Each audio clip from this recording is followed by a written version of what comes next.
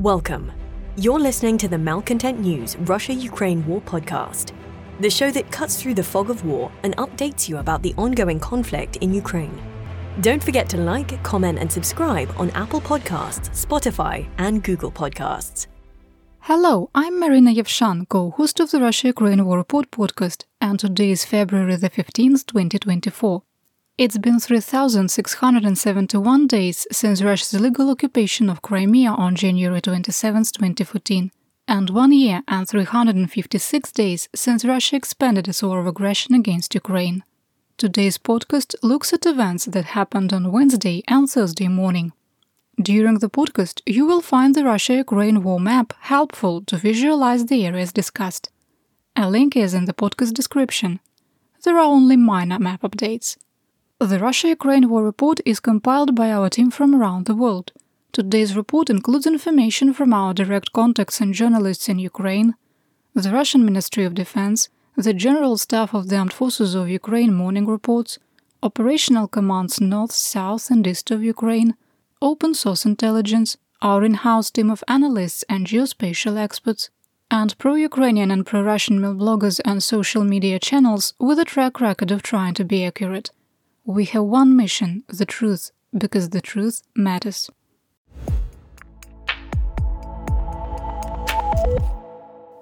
Let's start with the daily assessment. 1. Our previous assessment that there was an increased risk of a large-scale Russian missile attack over the next 3 to 6 days after the sinking of another Russian Black Sea Fleet vessel was regrettably accurate. 2. The United States has ended financial and military aid to Ukraine, unless there is an unforeseen event that changes congressional leadership before the 2024 elections. 3. We maintain that the acute shortage of ammunition is directly impacting the battlefield and contributing to recent Russian advances. 4. The early and likely temporary arrival of Bezdorezhye is slowing the operational tempo due to poor tractability. 5. We maintain the operational situation in Avdiivka has become untenable, and Ukrainian forces should withdraw from some of their positions in the southeast to preserve personnel and equipment. 6.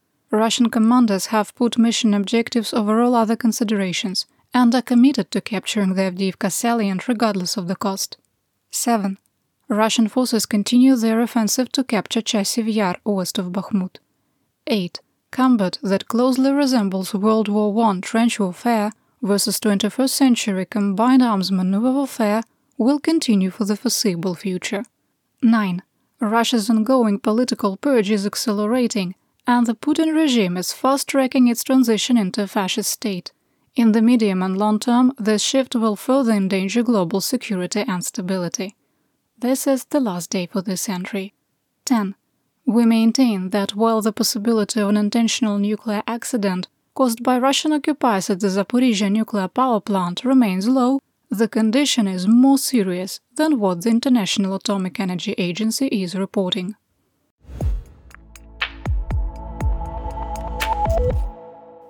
We begin in Kharkiv Oblast in the Kupiansk Area of Operation, or EO. The Russian Ministry of Defense, or Armored, claimed Ukrainian forces were on the offensive in the area of Sinkivka. A geo-confirmed video showed that Russian forces had made marginal gains north of the settlement. A small change to the war map was made. Russia continued to target Ukrainian settlements in Free Kharkiv Oblast with S-300 anti-aircraft missiles used for a ground attack. Veliky Burluk was hit by 2 missiles, destroying a 2-story residential building. 2 people were killed, 7 were wounded, and at the time of recording, 1 was missing. Just after midnight on February the 15th, Russian missiles struck Chuguiv, killing a pensioner, destroying 3 homes and heavily damaging 7 more. A city administration building, gas pipelines and the local power grid were also damaged. In the Kremennaio of Luhansk Oblast, Armored reported that Ukrainian forces were on the offensive near Terny, and the General Staff of the Armed Forces of Ukraine, or GSAFU, reported fighting east of Yampolivka.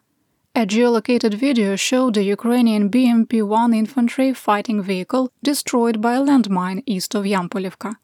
It did confirm that Russian forces were unable to consolidate recent advances in the area, and the map was adjusted.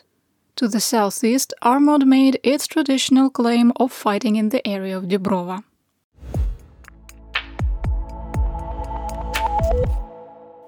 Next, let's talk about the Donbas, starting in northeastern Donetsk Oblast. In the Bakhmut AO, heavy fighting continued near Bogdanivka and Khromovo. Ukrainian forces were able to stabilize their defensive lines. Southwest of Bakhmut, Russian forces were unable to consolidate their gains on the eastern edge of Ivanivska. Based on new intelligence, we pulled the line of conflict east toward Bakhmut and reduced the grey area. In the Klishchiivka AO, fighting continued northwest and east of Klishchiivka and Andriivka. We geolocated several videos that showed that the line of conflict remains unchanged. In the Toretsk New York AO, Armod claimed fighting continued in the area of Shumy on the edge of Gorlivka. In southwestern Donetsk Oblast, the Ukrainian 3rd Separate Assault Brigade held back Russian advances on the north flank of the Avdiivka AO, while the situation deteriorated on the southern flank. The Commander-in-Chief of the Armed Forces of Ukraine, Colonel General Alexander Syrsky, and the Minister of Defense Rustem Umerov went to the front lines in Avdiivka. After his tour, Syrsky said, quote, "The operational situation is extremely challenging and tense. Russian invaders are stepping up their efforts and have a numerical advantage in personnel. They have little regard for human life and persist in mounting assaults with troops as cannon fodder." Unquote. The pair said that Ukrainian forces were conducting defense actions in extremely difficult conditions. Russian forces still have physical control of the Industrialny Prospect in the area of the gas station north of the intersection with Timiryazevska Street. Ukrainian sources reported that the situation was stabilizing but remains critical. We remain uncertain if new Ukrainian forces are meant to re-establish the use of the T-542 highway ground line of communication, GLOC, that's a supply line, or support a tactical withdrawal. We maintain our assessment that Ukraine should withdraw from parts of Avdiivka and avoid urban warfare. The commander of the Tavria Operational Strategic Group of Ukrainian Forces, Brigadier General Alexander Tarnavsky, said that the area under his command was subject to 73 airstrikes. Analysis by Andrew Perpetua found that on February the 14th, 40 bombs hit Avdiivka. On the southern flank, Russian forces advanced northeast of Opytne, putting the Zenit air defense station into a deeper salient. In our assessment, the situation has become critical. Ukrainian commanders likely won't order withdrawal until the situation has become hopeless, due to Zenit being one of the last areas of high ground controlled by Ukraine. Russian forces continued their attempts to advance through the no-man's land between Severne and Vodyane, with no change in the situation. Fighting also continued east of Nevelske. In the Marinka AO, videos analyzed by our geospatial team showed that Russian claims of an advance in eastern Gorhiivka were false. There has been no change in the situation. Russian attempts to advance from the southern edge of Marinka toward Pobeda continued to be unsuccessful. In the Vuhledar AO, Russian forces continued to attack Novomykhailivka from the east and southeast, suffer losses, and return to their existing defensive positions. In the Staromlynivka AO, Armod claimed there was renewed fighting on the Donetsk-Zaporizhia Oblast administrative border near Pryutne.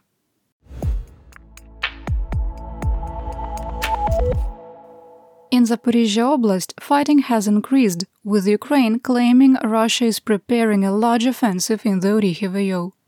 Russian forces continued their attempts to advance toward Mala Tokmachka without success. Fighting also continued west of Robotyne with no change in the situation. On February the 13th, a Ukrainian Mi-8 helicopter was shot down between Robotyne and Verbove. The crew did not survive.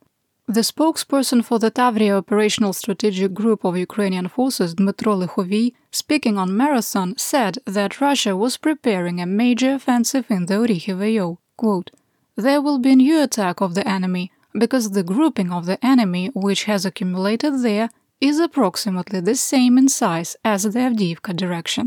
Unquote. This would be approximately 40,000 troops. Overnight, at least one Russian missile hit Zaporizhia, wounding 6 people. Apartment buildings, a school, and a business were damaged. 2 first-person view one-way drones struck the city council building in occupied Enerhodar, causing light damage.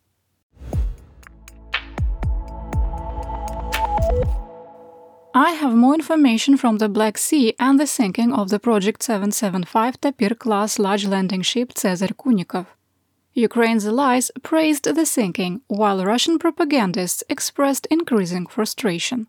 NATO Secretary-General Jens Stoltenberg said that Ukraine's ability to significantly weaken the Russian fleet and push it away from the western part of the sea is a significant achievement. A spokesperson with the United States Department of State said, quote, "These drone strikes in the Black Sea are a serious matter. The fact that the Russian Navy cannot operate in the Black Sea at will, compared to how it could operate at the beginning of the war, is a fundamental shift in strategic positioning." Unquote. In contrast, Russian war correspondent and propagandist Oleg Blokhin questioned the competency of the Black Sea Fleet leadership. Quote, "Question: what are we doing wrong and how to fix it? Such a number of successful defeats of our ships for the Ukrainians has already gone beyond the norm. There is no point in whining, but the situation needs to be corrected." Unquote. Here's an idea: go home. Russian warships would stop sinking at the rate of 1 a month for the last 7 months if you end the war and go home. Former State Duma deputy and retired Colonel Viktor Alksnis was also critical. Unlike Blokhin, he did blame technology. Quote, "The Black Sea Fleet does not have the technical means to control the Black Sea waters and the airspace above it. In the USSR, there were about 40 AWACS of the A-50 type. Today, there are 8 aircraft left, which are equipped with electronics from the 80s and do not meet the requirements of today. The new AWACS A100 has been in development for about 10 years and is unlikely to be brought to mass production." Unquote. Insurgents in Sevastopol showed the Project 1171 Tapir-class large landing ship Nikolai Filchenkov being towed through Sevastopol Bay. The vessel didn't have apparent damage, but appeared to be in a state of disrepair.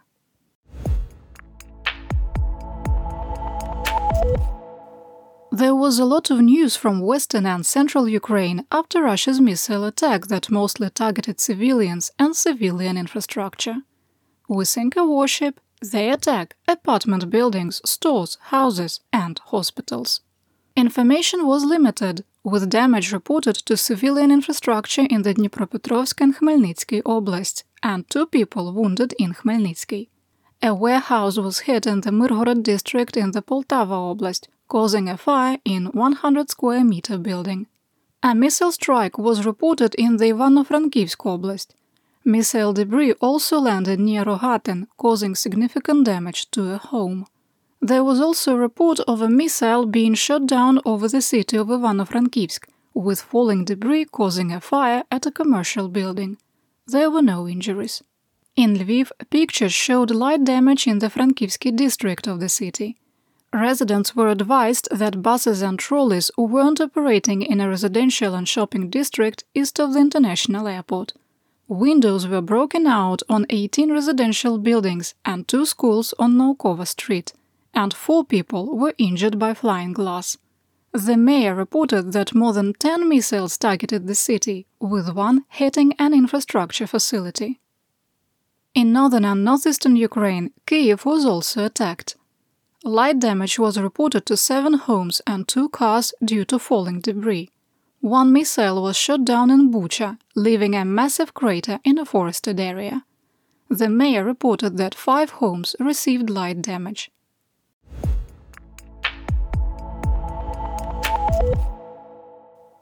It happened again.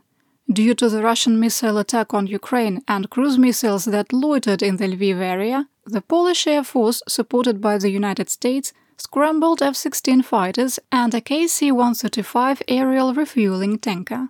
Operational Command of the Armed Forces of Poland issued a statement, quote, "We warn that Polish and Allied aircraft have been activated, which may result in increased noise levels, especially in the southeastern part of the country." Unquote. The United States Air Force KC-135 orbited 25 kilometers from the Ukrainian border during the attack. You're listening to the Malcontent News Russia-Ukraine War Podcast. Our team of journalists, researchers, and analysts is funded by readers, listeners, and viewers just like you. To support independent journalism, please consider becoming a patron. You can find us on patreon.com/malcontentnews.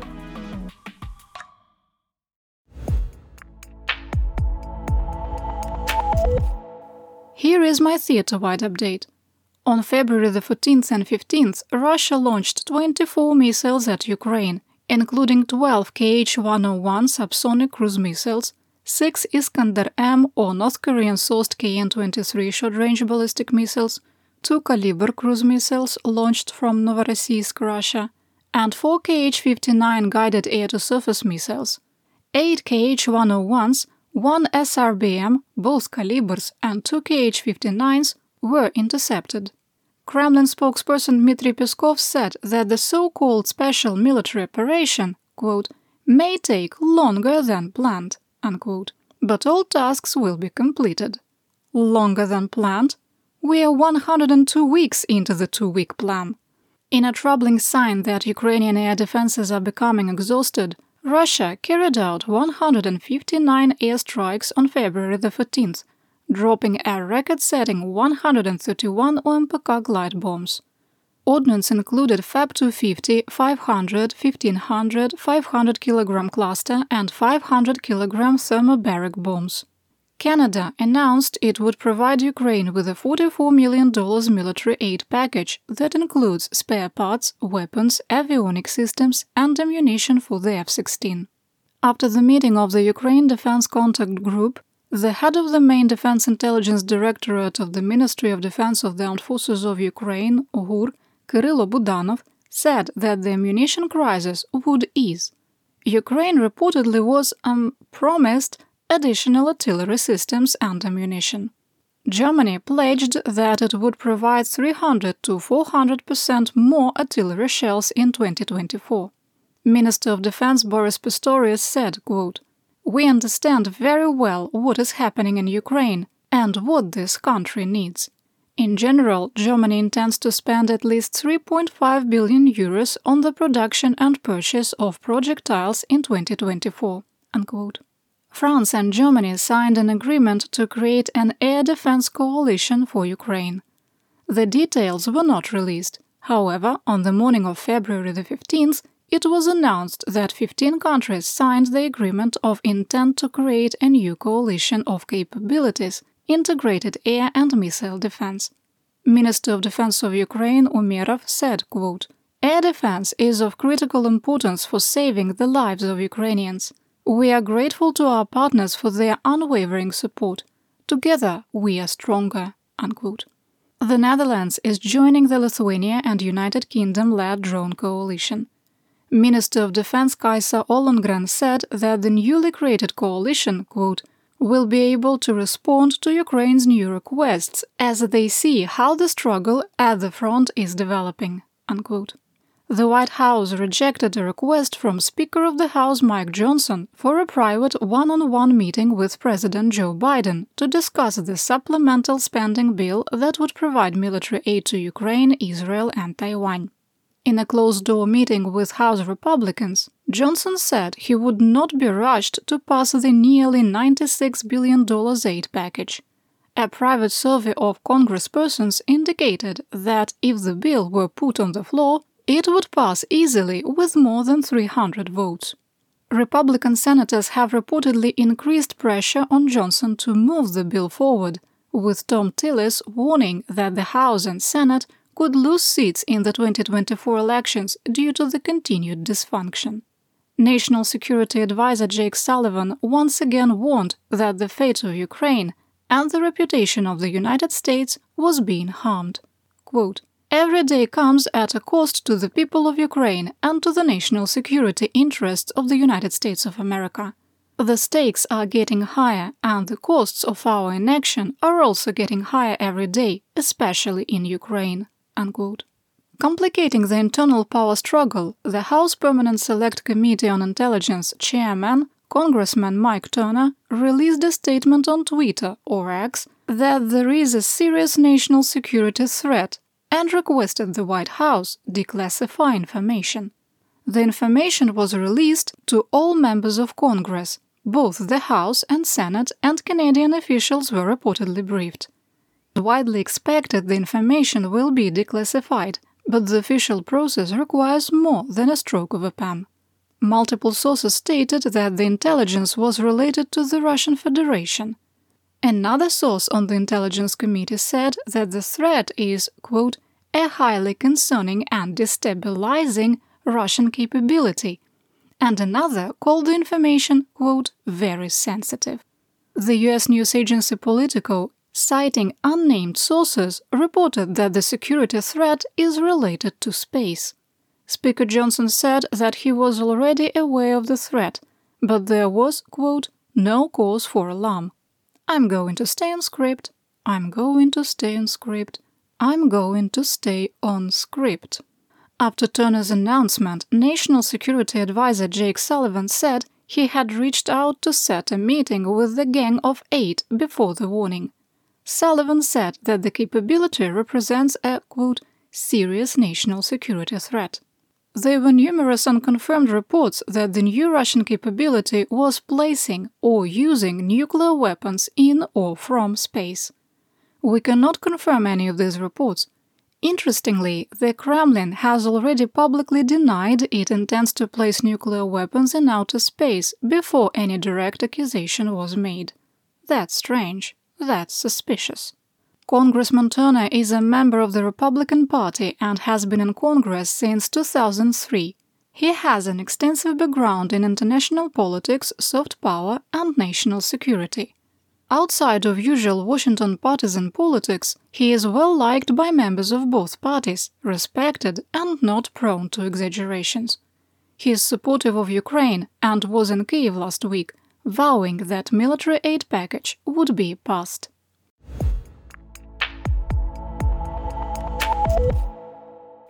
It's time for Mobix, Mobilization and Mir. Lieutenant Colonel Stanislav Klukin, reportedly the acting commander of the 17th Tank Regiment assigned in the Kherson AO, was killed by his own troops on November 28, 2023.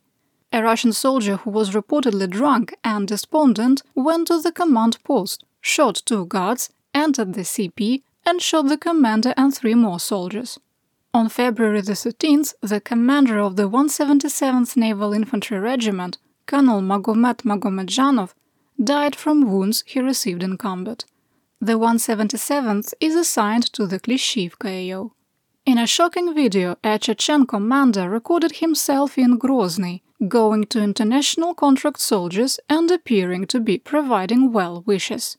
In reality, he was mocking the non-Chechen speakers, saying repeatedly, "This one will be killed."